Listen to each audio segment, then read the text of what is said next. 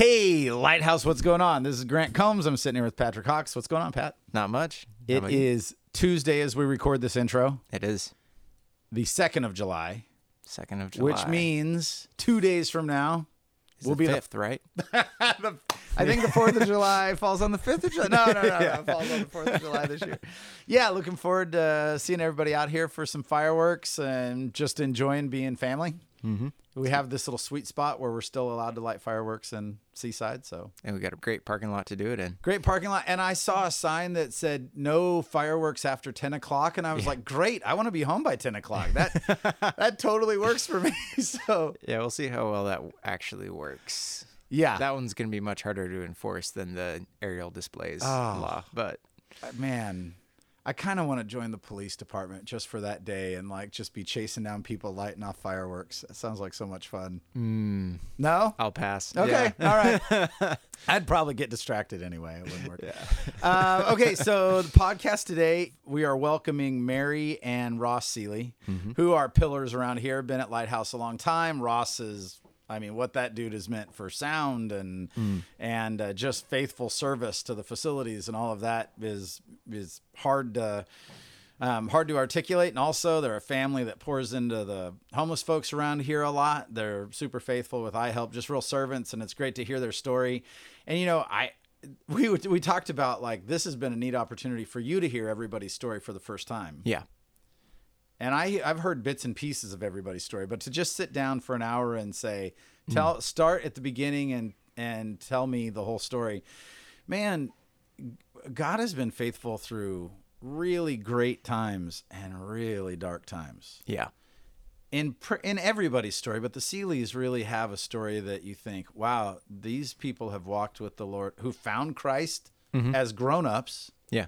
came to Christ, not as a child, but as grown-ups, and together. I thought that was cool. Like they weren't saved together, and now, for decades they've been walking with the Lord together, and that's cool. But really just like family stuff and just very dark times. And we're preaching through the Psalms starting this week. And it's a good example of the Psalms are great no matter what season of life you're in, right? God is faithful in the valley, God is faithful in the mountaintop, and in the long drudge of the hike between, right? And so these are folks that we get to see their testimony of God's faithfulness. It's pretty cool. Yeah, definitely. Right on. Well, what else is going on? Let's see. I thought maybe we'll talk about this more maybe in the intro next week, but I thought maybe, you're about to get married. I am. How's that going? It's going fairly well. Yeah? It's exciting. About 2.5 weeks now. You 2.5 weeks. Man, that is not a whole lot of time. That is not a whole lot of time. Under 20 days. Yeah. It's crazy. I always say this, like you make a decision to follow the Lord, and then you marry somebody that you like who also has made a decision to follow the Lord. And really, like those are the big decisions of life. Yeah. Like what you do to make money or even ministry stuff is like, yeah, those things are going to come and go. There'll be seasons of this and seasons of that. But man, marrying a girl, like Tiffany and like Lauren, like this is the best parts of life. My dad said there are 4 of the most pivotal moments in your life. Like there are 4 key pillars of your life. Okay, so ladies and gentlemen, this is the new segment on the podcast, Wisdom from Papa Hawks. Yep. All right. It's the day of your birth, Okay. the day of your death. Not a whole lot you can do about either one of those. Exactly. Yep. The day you accept Christ, Yep. and the day you get married. Boom. It's like those 4. Yeah. Those 4 are like the pivotal moments in your life. Those they're will- the biggest changes. Those will chart how your life goes. Yep. Yeah. That's good. Good wisdom. All right. Well, everybody, if you see Patrick around, give him a high five and, go, I don't know, buy something from the registry or something. I don't know. And in the meantime, enjoy 2 of my dear friends, Ross and Mary Seeley, and rejoice with them as God in God's faithfulness through their story. Yeah. All right, everybody, have a great day. Hey, Pat. Yep. Play the music. Yes, sir.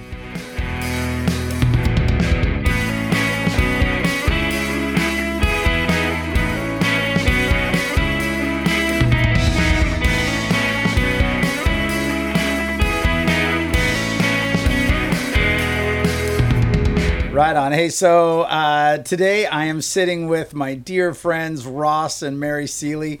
And, typically Lighthouse stories are told individually, but I get such a kick out of you guys interacting and being together. I thought it'd be fun to do something special and have both of you in at the same time. So thank you guys for being here. How you doing this morning?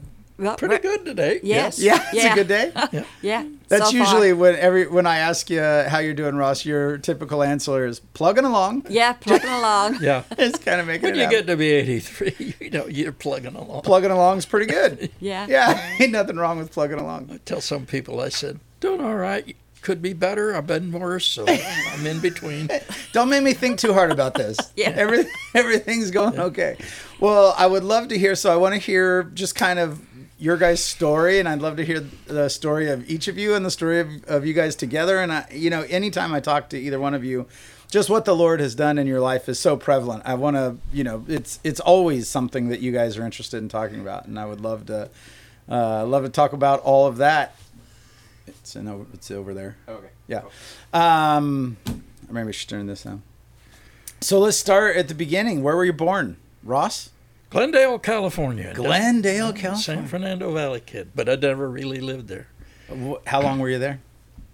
My parents were living in Burbank at the time, but they moved very shortly thereafter down to El Segundo. Oh, were they in the aviation industry? Oh, aviation. My dad was a pilot and okay. had an A&P and worked for Lockheed and Northrop during the Depression. And when they moved to El Segundo, he became the chief pilot for a flight school, which was on what is now LAX, the Los Angeles Airport, on the south side.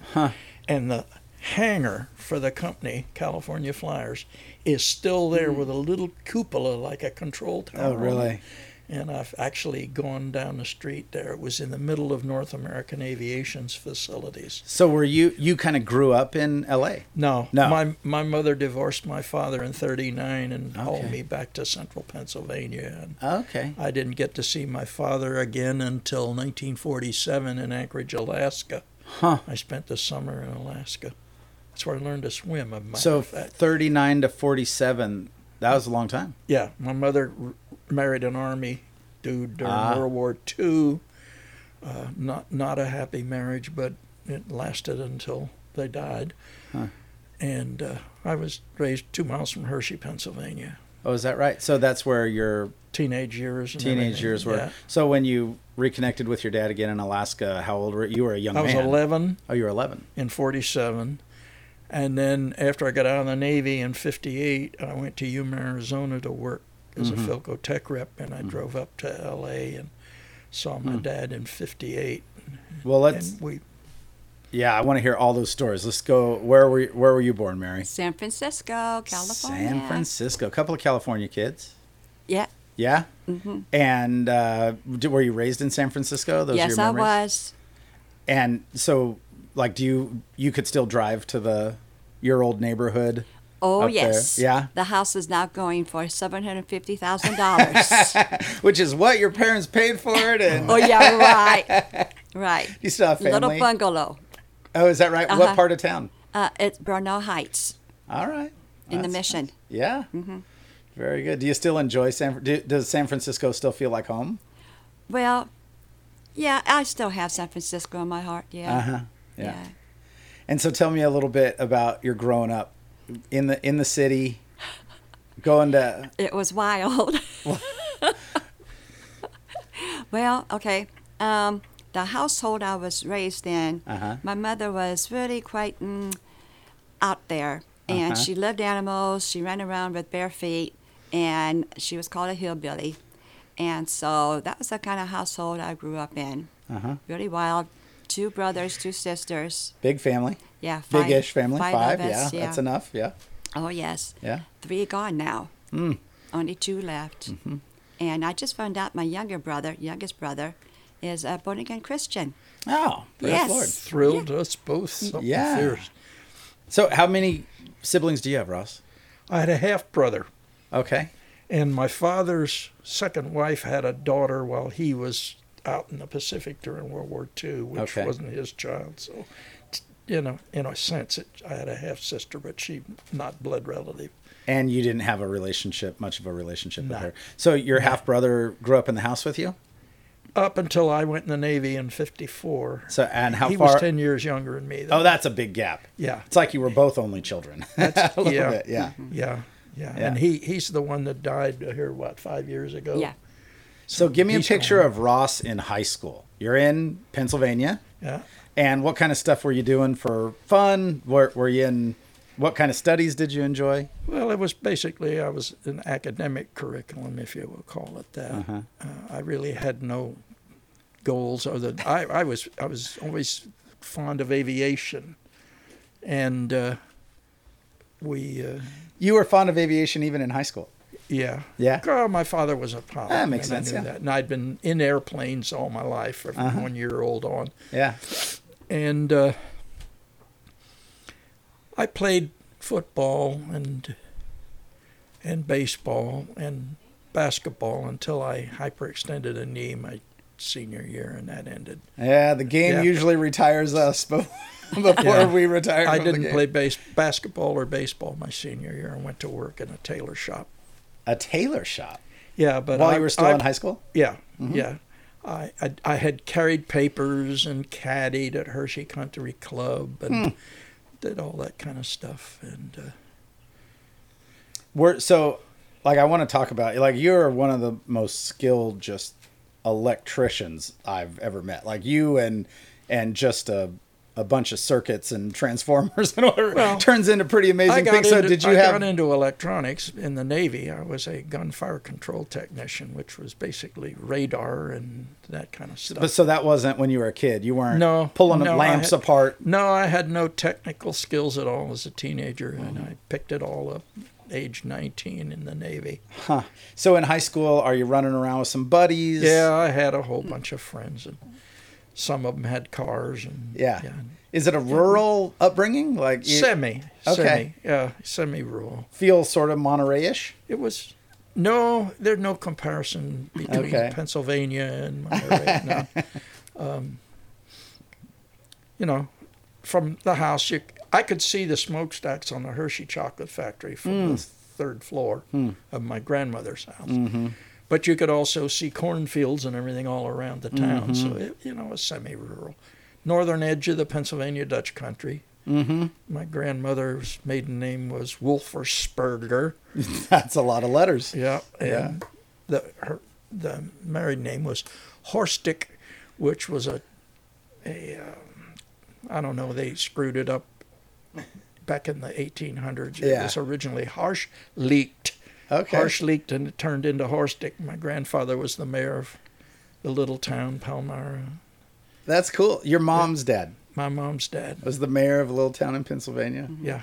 Did you have a relationship with your grandparents? You knew them well? He died when I was 17 months old. Oh, he was killed in a farm accident. He was on a hay wagon. Mules were pulling it, and a snake crawled out from under a corn crib, and mules bolted and tossed him off. Wow. He fell down in the wagon with full of hay.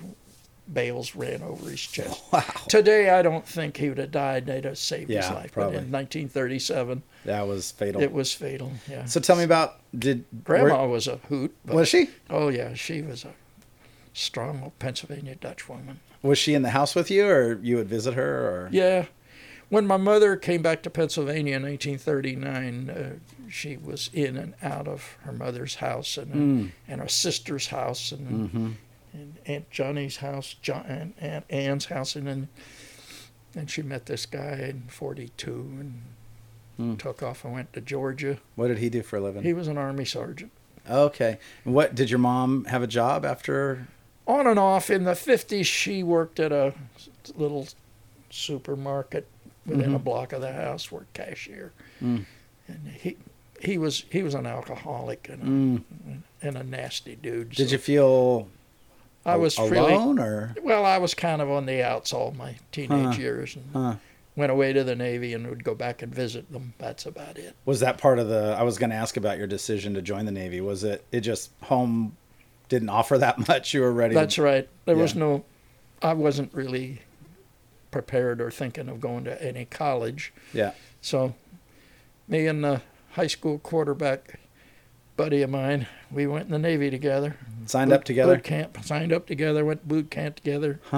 And he went to Puerto Rico, married a little Puerto Rican gal. And then after his Navy time, they came back to the little hometown, and they're living over near Campbelltown now. You still are in contact with your... No, hardly any of them. Okay. The ones that I used to be in contact with, no contact anymore. A couple of them have died. Yeah, it's amazing They're how... ones that, they're gone. Tiff and I look at the people that were in our wedding, and we go, man, we barely talked to those people. They were so important to us in a season in life, and we still love them, but you just go different paths. Things are about seasons. So, Mary, what's high school like upbringing for you? So you're in high school at what high school in the city? Well, I started in Polytechnic. Okay. And then I decided to get married.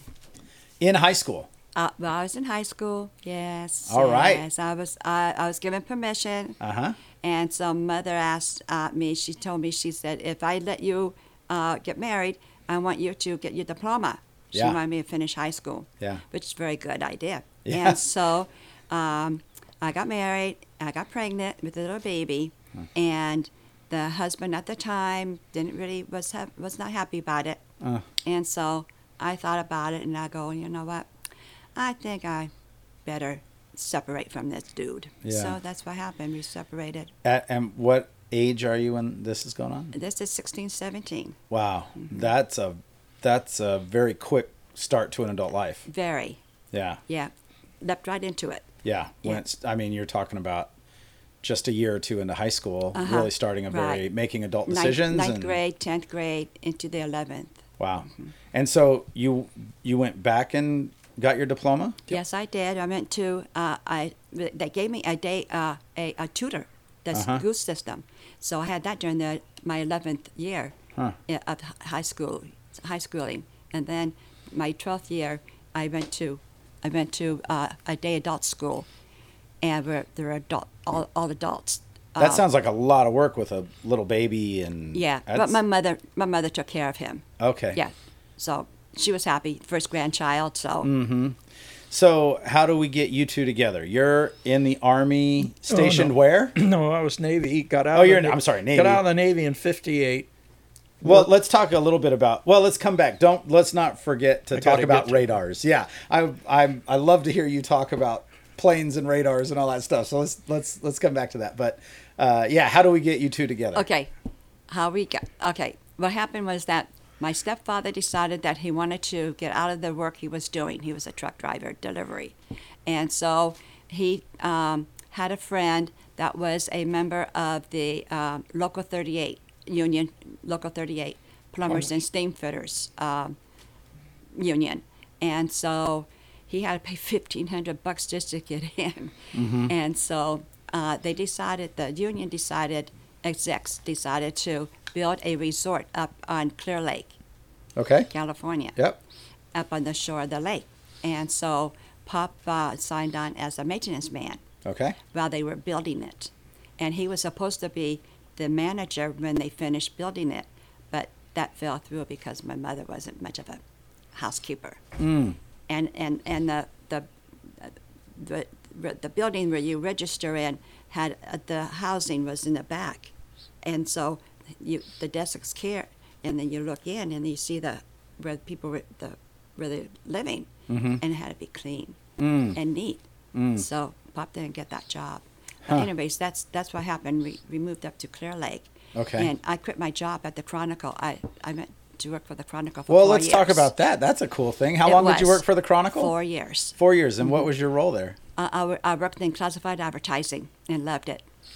I don't have any idea what that is. So Classified you're advertising. Selling classified ads. Yeah. Well, I worked in the business office. Okay. So I was secretary, one of the secretaries. And people are calling in saying, "Hey, I'd like to sell my lawnmower. Can you put an ad?" Or I worked under the supervisor, so I didn't do that. But there are other gals that were doing that, and we actually had a separate room where the outdoor salesmen were. and they're the ones that went out and procured the advertising for that newspaper. Okay, so not the classifieds, but the advertising that you see. I worked in the department. Do you remember any of those old ads? Do you have any clippings or anything that you could go back? No, I remember getting newspaper classifieds from Philadelphia. I forgot the name of it. Philadelphia newspaper. Inquirer. It's a Philadelphia paper. And we used to get classifieds from all over, and the Fresno Bee, and I had to take care of those. And we had big books that we used to put them in. What years are we talking? 57 to 61. So do you remember any like big stories? Were there ever times where just like the whole building's buzzing because there's a big story? There was a gal named Tempest Storm. Okay. And she was up. Wait, what Ross just did is why this is not a video podcast.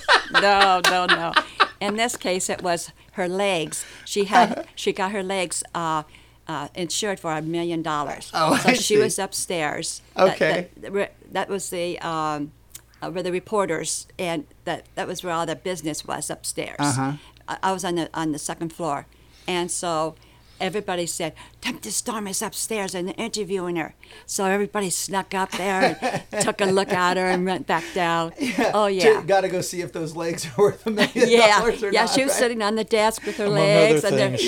And they were photographing them, yeah. Is that right? Yeah, That's fun. And then we had a very well-known columnist down the hall from us, Herb Cain. Oh. And he had a lot of characters that used to walk down the hall. Yeah. And so a couple of times I'm at the front desk, and this one fellow walked by, and he saw me, and he goes, and he backtracks. He couldn't believe what he saw.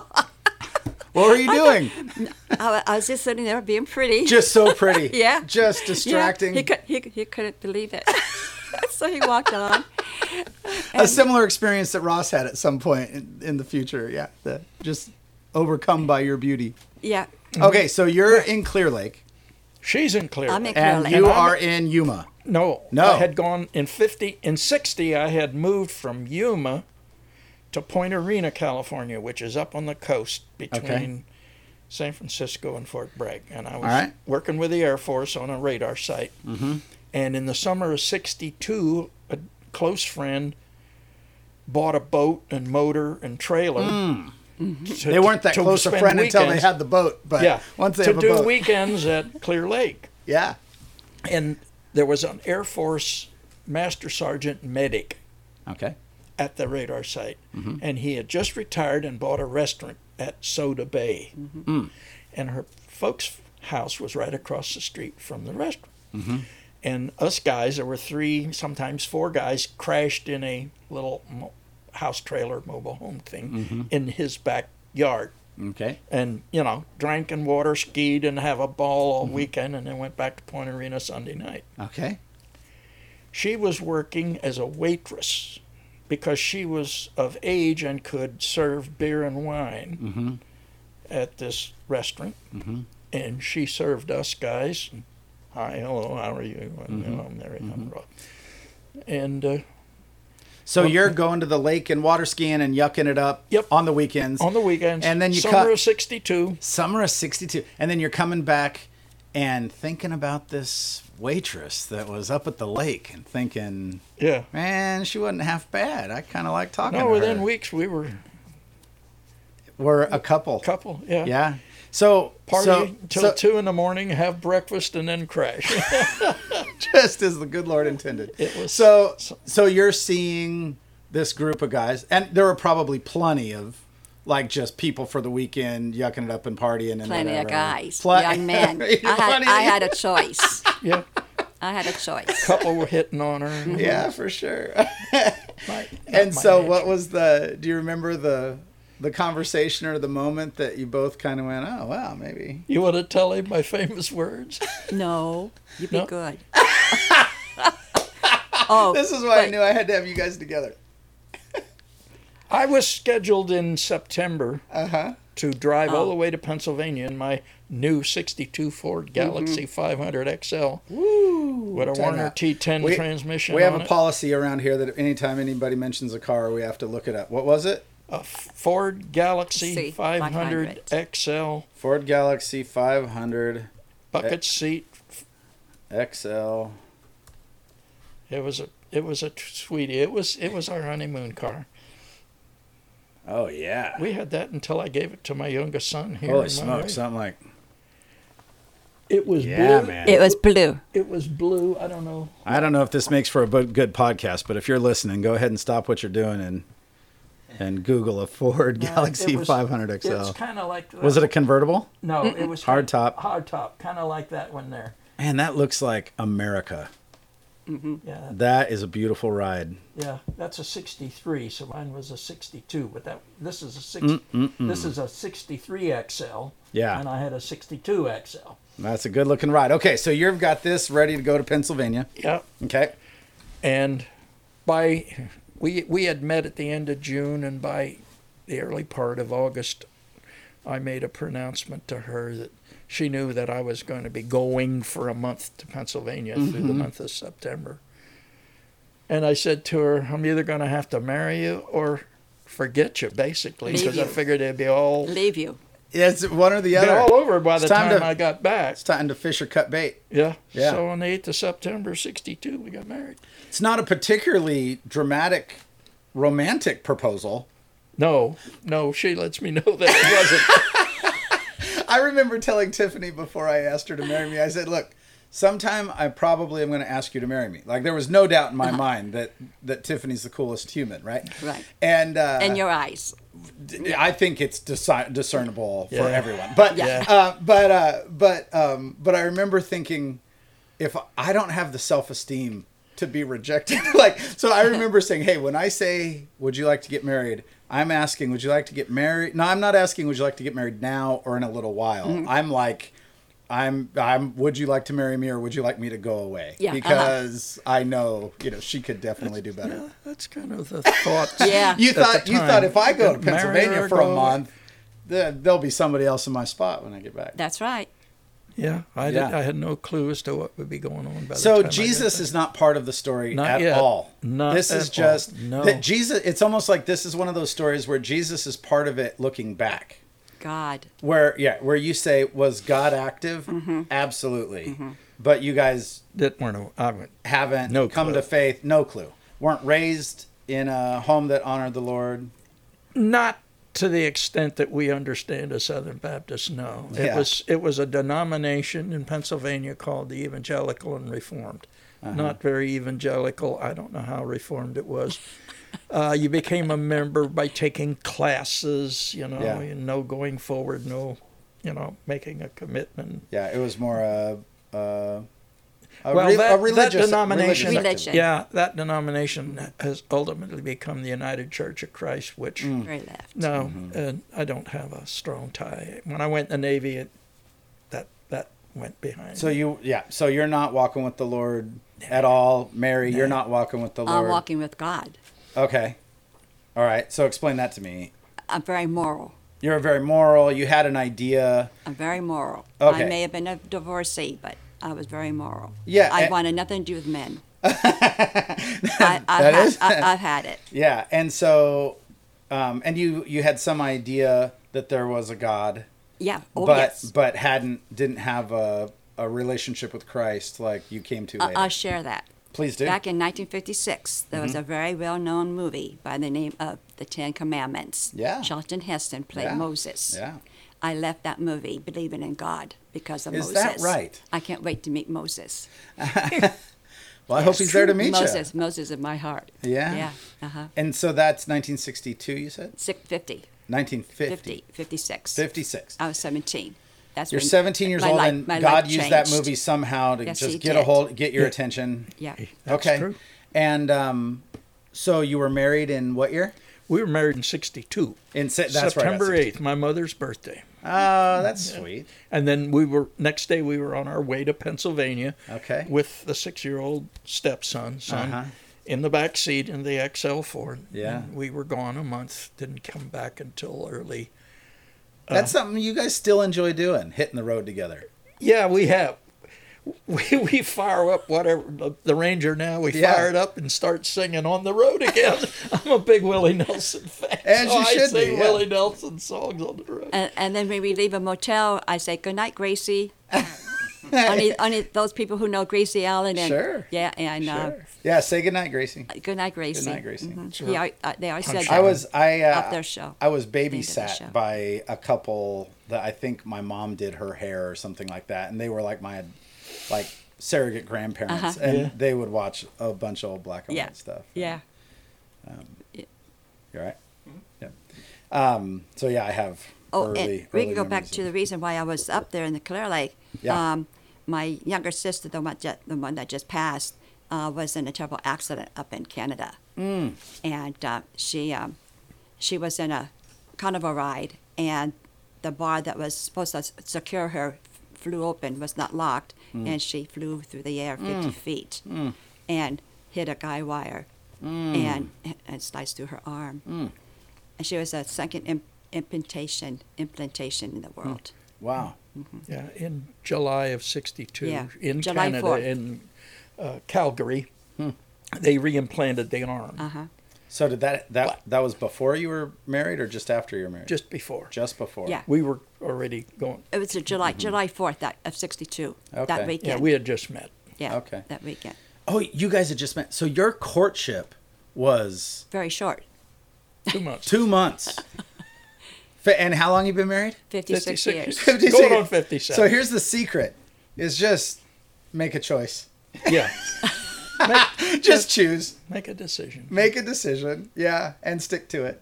That's excellent. Okay, so I would love to hear. So now you guys are married. You're in Pennsylvania. You come back. Your life was on the coast, and your life is in Clear Lake. Not anymore. I'm So married you again. Yeah. you quit your job, Went Yeah. quit your job, got married, went to Pennsylvania for a month, and then came back. to Point Arena Okay. to go back to work. Yep. And then she can tell you a marvelous story here. All right. I How like the Lord marvelous. was stories. active in our life. Father God.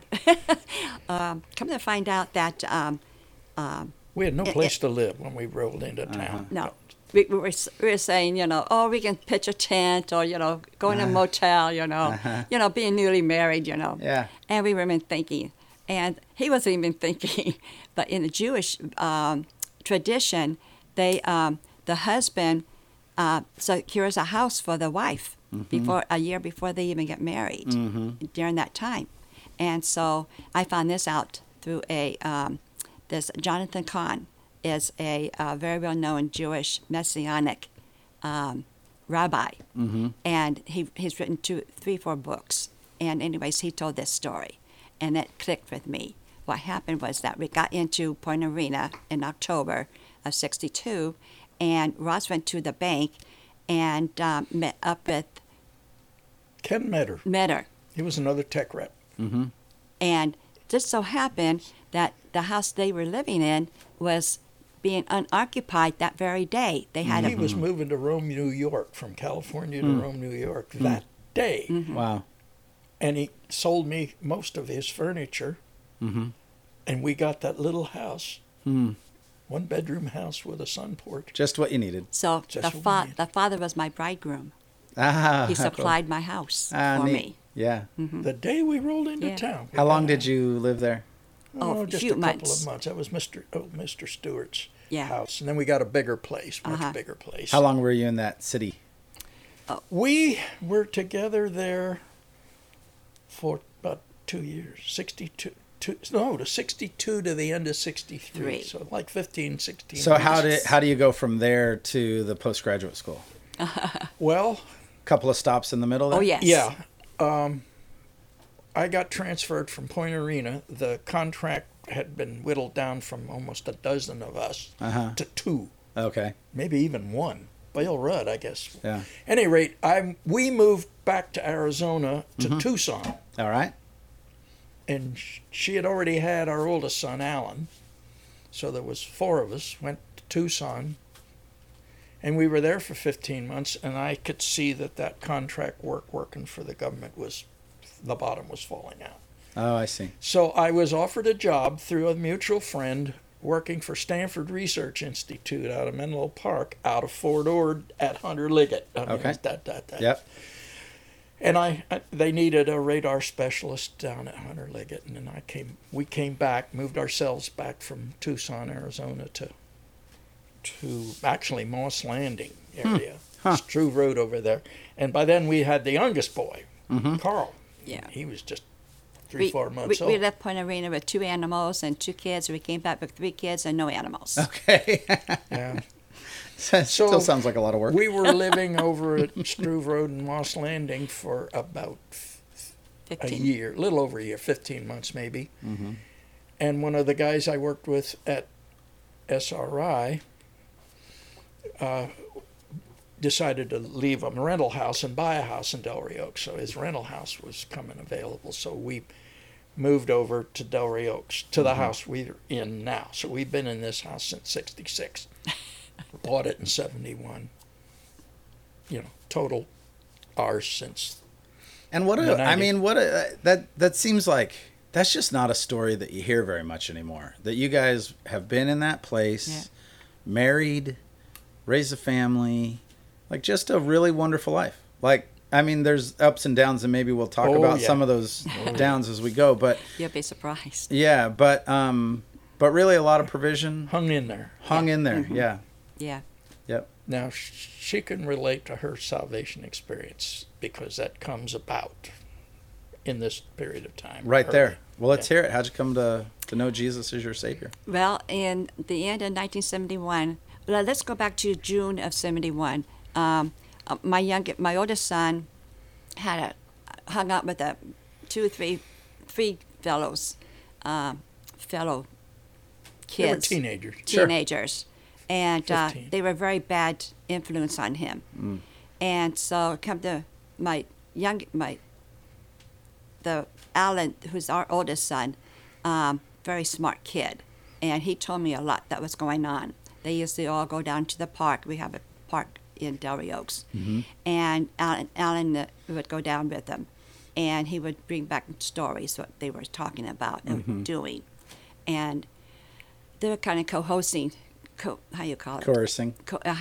Him into doing things that he was 6'3", so he's a strapping young man, and these 3 were like demonic. They acted demonic toward him. They were enticing him, trying to do things with girls, and so, anyways, that started it, and then July 4th. My stepfather's birthday was July 3rd, and then he died July 4th. And this really took a toll on my oldest son. He loved him. My stepfather was a fisherman and a hunter, and he just adored him. He helped raise him until he was 6.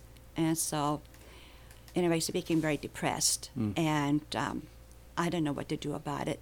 He told me he went to the liquor store and bought himself a bottle and went down what they call the dunes, where the condos are, and got drunk.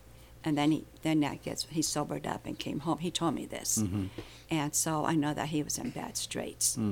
And so he met up with this other group of people at the post office, and one was that young woman. She's 5 years older than him, and he fell for her, and she was kind of like.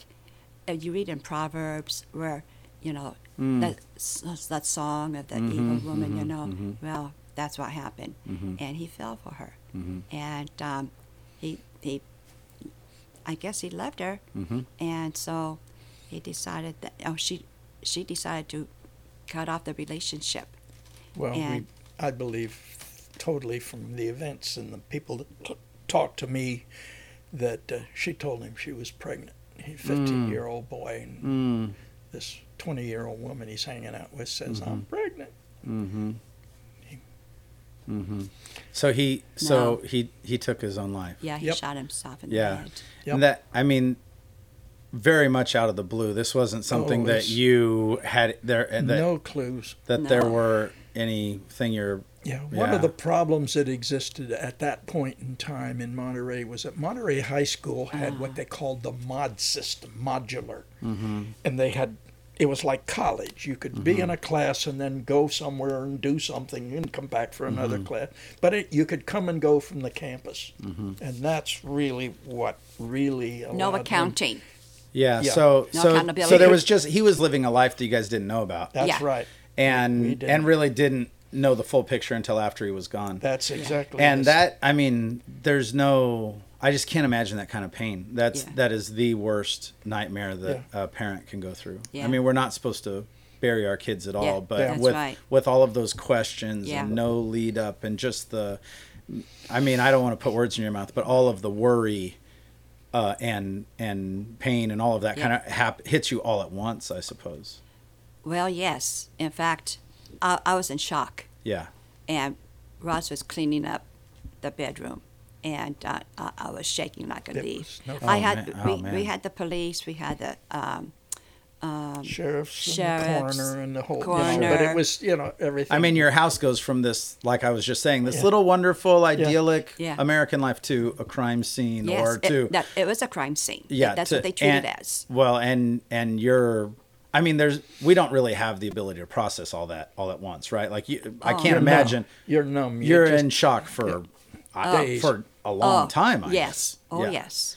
And at this point, you're not really clinging to a vibrant faith in Christ. No. So you're just on your own, kind of to just say, well, terrible things happen. What are you going to do about it? I had no family to lean on because they man. weren't. They She was even condemned as a process along that time. Oh, yeah. Mary. It was not fun. In January of '72, my older sister had just come back from Europe, and my mother picked her up at the airport, and my younger sister lived in PG at the time, and so after mother picked her up, they all went together to my sister's house, and apparently they got into a big argument, and over this my son's mess, and so next thing I knew, that was the night. I didn't look up the date, but it was the first weekend of January, and the next thing I do, my mother deposited her on my front doorstep. My older sister on my front doorstep, and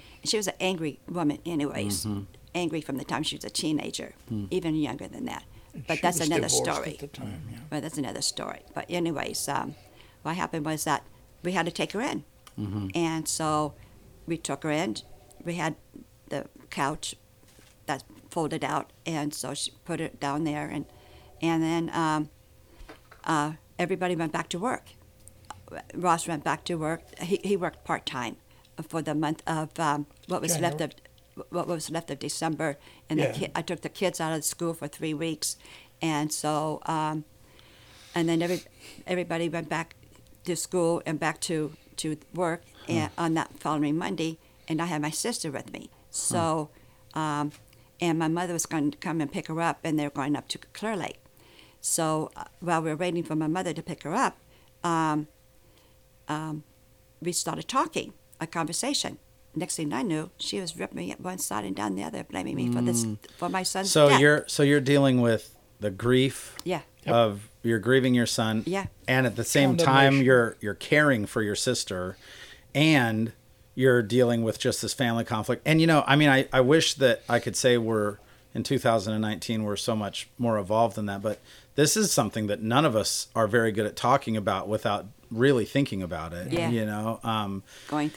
Going through it and really studying, like, and getting through it. Yeah, and I think even then, maybe even less than now, it was something that you didn't talk about in polite company, or oh no. And so you're dealing with kind of some, I mean, the sin of the culture that's unable to help you grieve or to walk through it with you. I didn't walk out of the house for 5 years. Oh my gosh. Because all the neighbors knew about it. Yeah. And eventually most of the neighbors moved away. Yeah. But still. But this day that she's talking about with sister there, I came home from work and she was just a total mess. Of course. Yeah. Deeply depressed. She told me what had been happening. Yeah. And I threw her sister out. I hauled her to the bus station and said goodbye.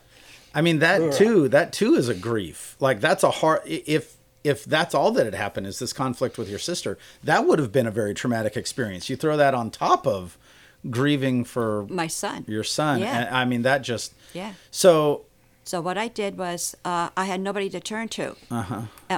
I told him that take me out to the woods and let me scream my head off. I knew if I did, I'd be stuck raving mad. Yeah. And Ross said no. So I buried it. Like I did when I was growing up. All the bad things that were said to me, the abuse, I buried it. Oh, Mary, I'm so sorry. And so, well, God, my Lord took care of it because like an onion, he unpeeled it throughout the past, through those years, 73, 74, 75. And so anyways, what happened was that I put a dear lady in your life. That's what. Well, no, before that.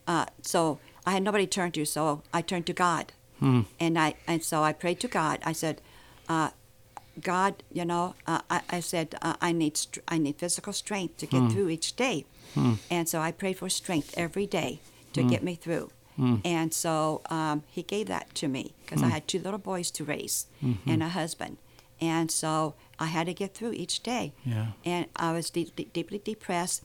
I had a group of friends bowling. I was into bowling at the time. I had a group of friends, and I was going to quit bowling. I was going to quit everything.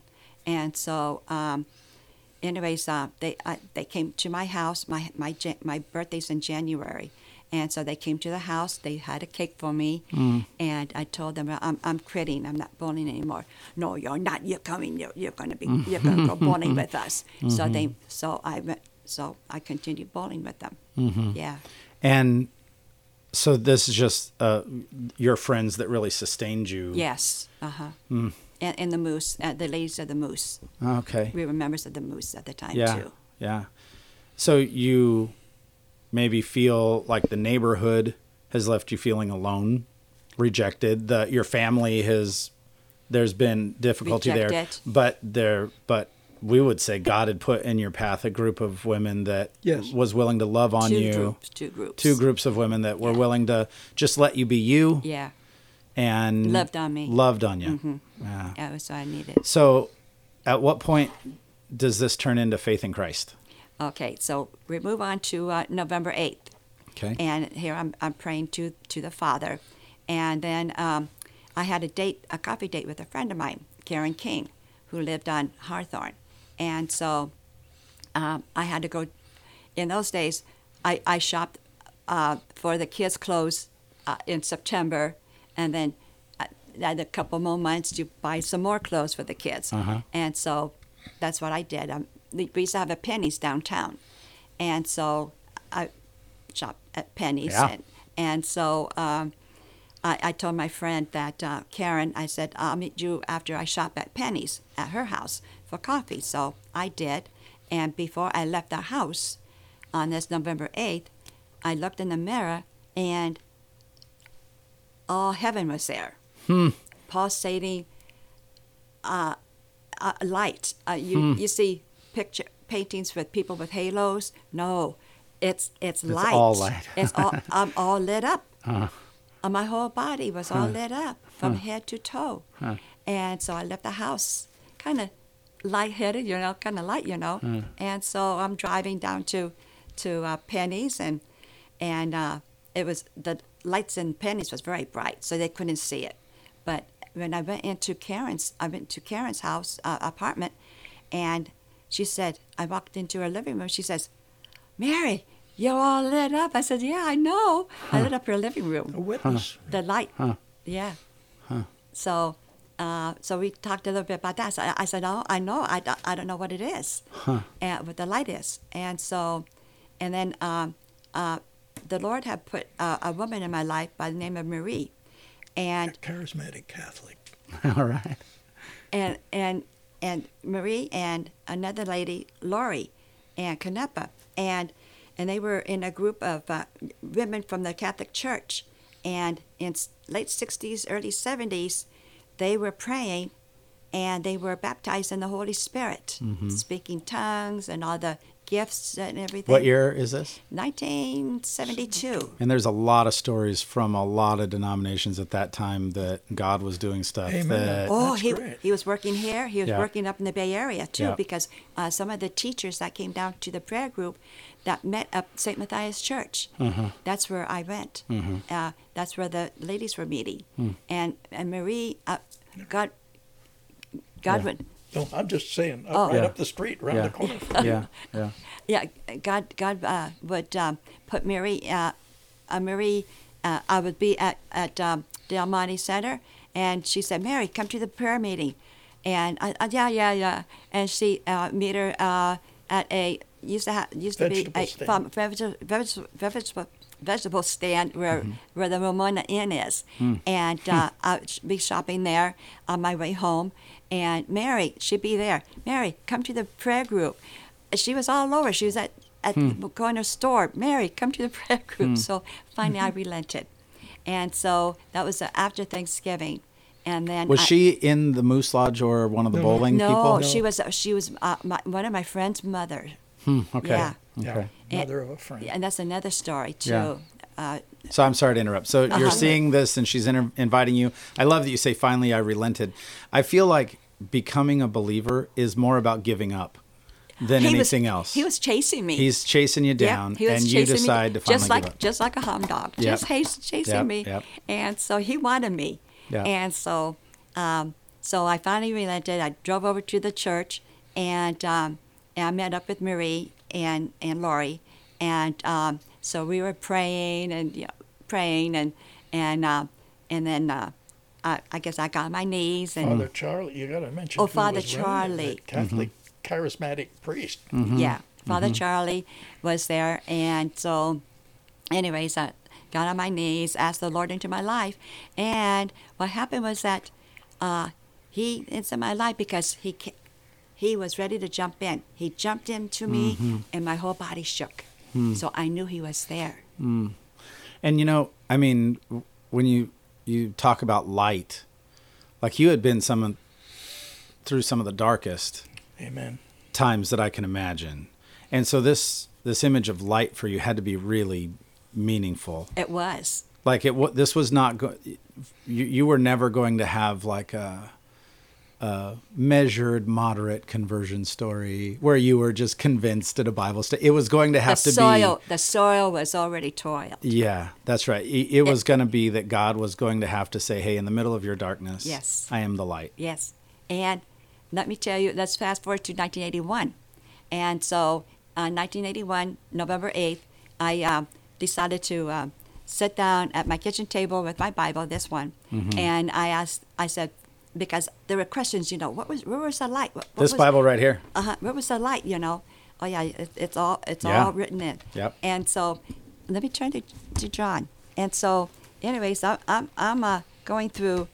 So, I asked the Lord. I said, I understand that something spiritual happens to you that I can find confirmation in your Word, and so. That's what I found out. So I said, okay, Lord, if that light was from you, where can I find it? So my Bible's closed, and I said, okay, now, where do I turn? And so he said, turn to the book of John. So I turned to the book of John. I said, okay, he's over here talking to me verbally, and I can hear him. It wasn't in me.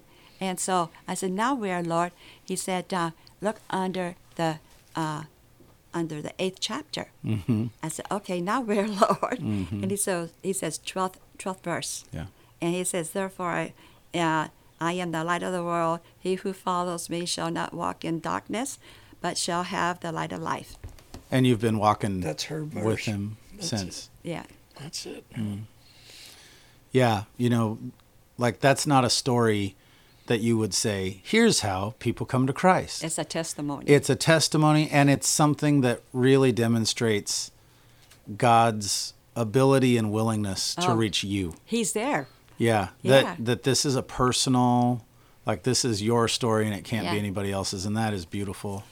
And so you've walked with him since. Yeah. In 1973, the two women invited me or took me over to St. Ansgar Church in Salinas, and Yeah. they were having Shout out to my buddy Scott, who's the pastor there. Really? Yeah. All right. Yeah. So it's St. Ansgar Church, and they were having a Holy Spirit conference. Okay. And so it was an all-day thing, box lunches, and then my two friends left me, and we got into circles of six, 7 women, and so a couple of the women asked me, "Why are you here?" And I said, "Well, my oldest son committed suicide last year." And so they all gathered around me, prayed over me, laid hands on me, and my spirit was revived.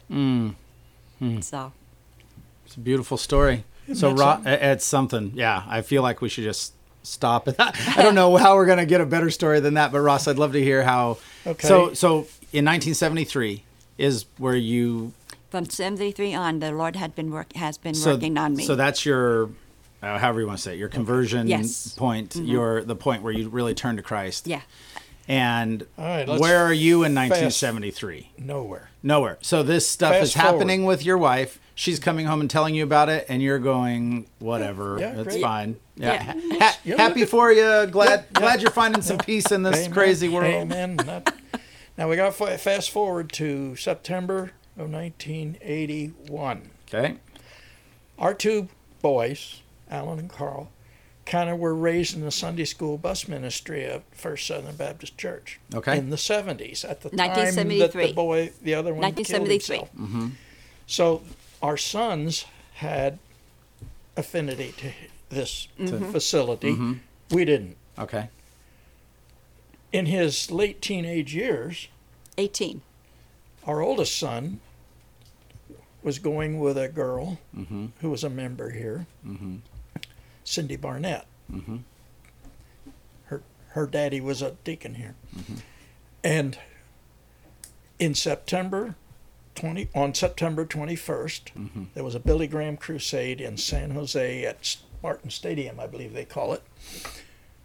And Mary and I and the girlfriend and Alan, our oldest, went to San Jose. So he invited you, hey, Mom and Dad, there's this thing going on. You want to come with me? Yeah. Billy Graham is a social... For many years I had been... Sure, but it's at least Billy. like a spectacle to behold. Like, Billy I'll gives- go hear what the guy has to say. Billy gives an invitation, and that kind of was in the back of my mind. Okay. Anyway, right. we went to the Billy Graham crusade. Yep. It was profound. Yeah. He gives the invitation. My son's doing this. At any rate, didn't do it. Yeah. So on the way home in our little 72 Pinto, we were coming down the old 101 called Blood Alley there near Morgan Hill in Gilroy. And my son says, Dad, what time are we getting back to Monterey? I says, I don't know why. He says, well, I'm getting baptized tonight. After the Billy Graham crusade? Wow. Yeah. No, this was already, established. Yeah. And I didn't know anything about it until that. I almost ran that Pinto off the did. road. Yeah. At any rate, I knew. we got straight back to Monterey. I think we went straight to here. Yeah. And went in, sat on the left-hand side, watched Alex Campbell baptize our oldest son. That next Sunday, we had already been visited by Alex Campbell and Tom Doyle. We came to Sunday school, church, been here ever since. Yeah. In January, the last Sunday of January, I had a meeting with the pastor and Tom, and on my knees about where you stand to greet people, I accepted Christ in what was then the pastor's office. It's now the outer foyer there. Yeah. And I was baptized on the 2nd of February. Yeah. In the old leaky Redwood Baptistry at First Southern Baptist Church. But you're such a servant. Like you started serving probably the next afternoon, right? Like before that. Just and your service has always been. You do have you have skills that not very many people have, especially with electronics and you can also I did the sprinkling system. You can kind of do everything. Yeah. You can kind of do everything. And so was service just kind of a natural part of your? It's just kind of what you naturally do. Yeah. Yeah, it needed to be done. Needed somebody to do it. Yeah. So as you know, up until about a year or two ago, I did sound and I did the irrigation system here. I know, and I think Patrick doesn't have a microphone today. He's sitting over there pulling the knobs and pulling the levers. But in 1987 there was a remodel around here. Is that the year? Big and and you kind of headed up the sound part of that. And what great stuff! I mean, when I got here in 2015, still 16, working fine. Still working great, and really sounds like I've never been to a church that had less feedback issues, and you really had it dialed in an incredible way. Tom had a lot to do with that too. Yeah, when it's always a team. But we had an associate pastor who had a doctorate in musical arts. Oh, is that right? Yes. He knew what he wanted and taught me how to do it. Yes. Yeah. To make it happen. That's really what. Well, and still, you can walk up in the Roost even now in the old sound room.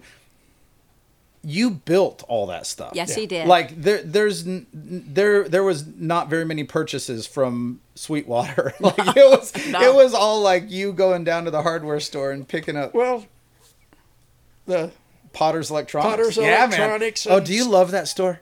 I love that. Yeah. I can walk the guys around there. Yeah, I knew them there. Shout out to Gilbert over there, owner of Potter's Electronics. Bits and pieces came from there. It's gone into different ownership. Yeah. And occasionally some Radio Shack stuff. Yeah, and you just kind of kept it together. Yeah. Yeah, we had very little money. Yeah. So while we're talking, if I can make an awkward transition to music, you love music, Mary, love it, and have been singing ever since I was a kid. Okay, so where did you sing before church? Not much. Home. In the shower. In the shower. Yeah, it's a wonderful thing. Singing and dancing, I loved it from the time I was a kid. And so then it's in my blood. It was a natural progression to start singing at church, and with the choraleers, you still enjoy the choraleers. Yeah, there's this tension going on right now, but Is there some drama? Oh, yes. Oh well. Let's just preach grace and forgiveness for the choraleers. I prayed for them yesterday. Oh, good. No. But you love singing. Yes. And love hymns, love worship songs. Yes. You enjoy singing to the Lord. Mm-hmm. What is it that's special about that? What's special? It builds up my spirit. Yeah. Music does. Music touches you in a place that even the most profound knowledge. Singing unto Him. Yeah. I watch her and your mother up there in that far loft, and they're both a treat to me. It's a joy just to... And you're right, Ross. Even for those of us that aren't up there singing in the choir, it's a joy to watch people worship with their whole heart. Yeah. So let's wrap up by asking you our big questions. Those we could sit here for 5 more hours and you guys could still start. And maybe we'll do it again and we're up to date. Load up some stories. We never got to talk about radar, which I don't know if that would interest a lot of many people, but it would interest me a lot. So someday we'll have Pat interview you about when it comes to all the electronic stuff. But after those are a lot of ups and a lot of downs. Amen. And the ups have been high and the downs have been low. Mm-hmm. At this point, where's hope come from? My Lord. Oh, each other and my Lord and your Lord. Mm-hmm. I have to stay in tune with her day and night. Yeah. You guys have a real friendship, the two of you. Yeah, we're buddies. Yeah. 56 years of being friends after 2 months of hanging out at the lake on weekends. Yeah. That's where it all started. Yeah. And where's joy come from? What's the Lord? Yeah. So it's just joys. Hope, joy, peace. This is going to be the same answer. Peace comes from the Lord. Yeah. What's that look like on a day-to-day basis now? Are you guys still enjoy getting into the scriptures and? Oh yes. Yeah, she's a big fan of Trinity Broadcasting and CBN. So we watch a lot of CBN and a lot of Trinity. And I get fed. And I'm very fond of lots of those people too. Yeah. That's good. And they even do Billy Graham classics on Sunday. And he was, I like those. I like those black and white Billy Graham. Like because he had I don't know that, because obviously I grew up when he was wrapping up his ministry, right? And kind of those big things were Harvest Crusades. Oh, yes. So Greg Laurie had kind of, I don't know if you'd say taken the mantle, but you know what I mean? Yes. Those were the big. Yeah. Greg Laurie's doing it now. Right. But so I didn't have I had a sense of the gravity of, I think my mom sang in the LA Coliseum with the Billy Graham Choir. Yeah. Before I was born. So I had some sense of like the gravity of Billy Graham, but you see those old black and white things and there was a lightness, a graciousness, even a humor to him. Like he wasn't as heavy-handed as you might think. There was a real sincerity. He gets your attention. And a great orator. Yes. Like whatever he was talking about was going to be good. The Holy Spirit. Yeah. Well, that's excellent. It is really good to spend an hour with you guys. Thank you guys very much for coming in. I love you a lot, and I'm so grateful to be church family. We love you too. Yeah, I feel it. I know it. Yeah, when you stand up there and you say, "I love you," we love you too. Yeah. Well, that's got to be the basis of a church, doesn't it? That's right. It does have to be like we love the Lord, we love each other. Yes. We're all a little bit crazy. Yeah. Every single one of us. And it's good to be crazy together. Yeah. Hey, I'm lifted up. I'm blessed by your story and by your friendship. I just love you guys a lot, and so thanks for coming in.